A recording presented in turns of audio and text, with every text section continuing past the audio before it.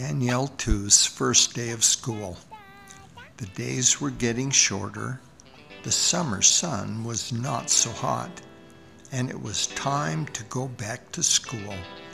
Thomas J. Tooth was getting very excited about the coming year, but Danielle, his little sister, was getting very anxious.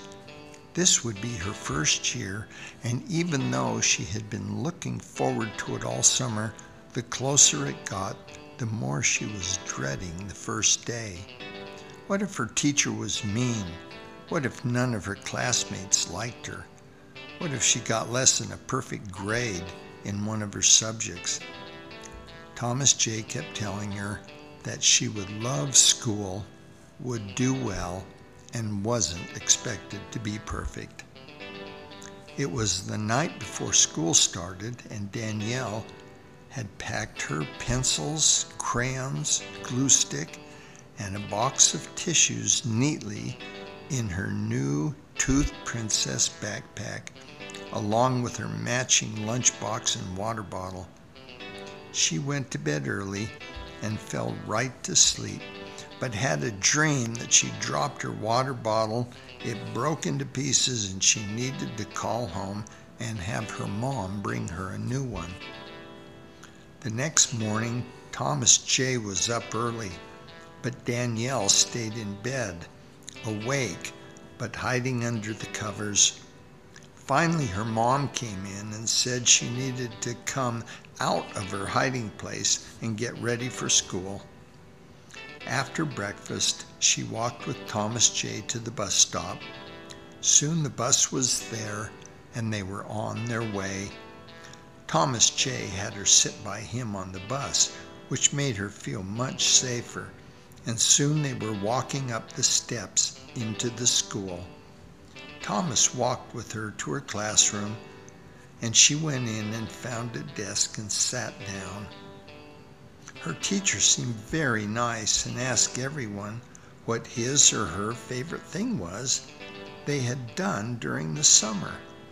Danielle told about a camping trip at the ocean with her family and building a fort out of driftwood on the beach. Everyone seemed to like her story. Before she knew it, it was time for recess, and she was glad to see her brother going outside at the same time. He saw her, came over and asked if she was having a good first day, and she said it was okay. She hung around with Thomas J. because she didn't know anyone else. One of Thomas J.'s friends, Johnny Plack, saw them together and kidded Thomas about his new girlfriend. Thomas just smiled and said, "Yes, isn't she cute? Eat your heart out." "A little young," Johnny said. And then he laughed and said, "It's my sister's first day too."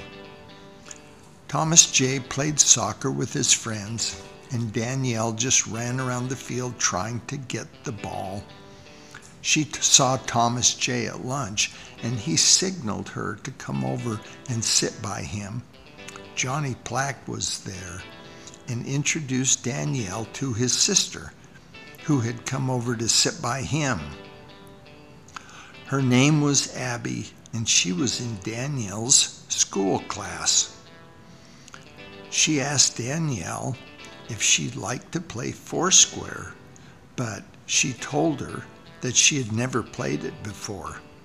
Abby said that some of her friends were going to play at lunch recess, and they needed one more player to make 4, and she would show her how to play. After lunch, Danielle was off with Abby, and Thomas J. was glad to see that she was fitting in and making friends. He saw her again on the way to the bus after school, and she asked if she could sit by him. She had made some new friends, but she still wanted to sit next to her brother on the bus, and she told him it was so that he wouldn't feel lonely. Thomas J. said that tomorrow would be easier, But Danielle looked a bit confused and said, "You mean I have to go back?" "You've only started," said Thomas J., "and it only gets better."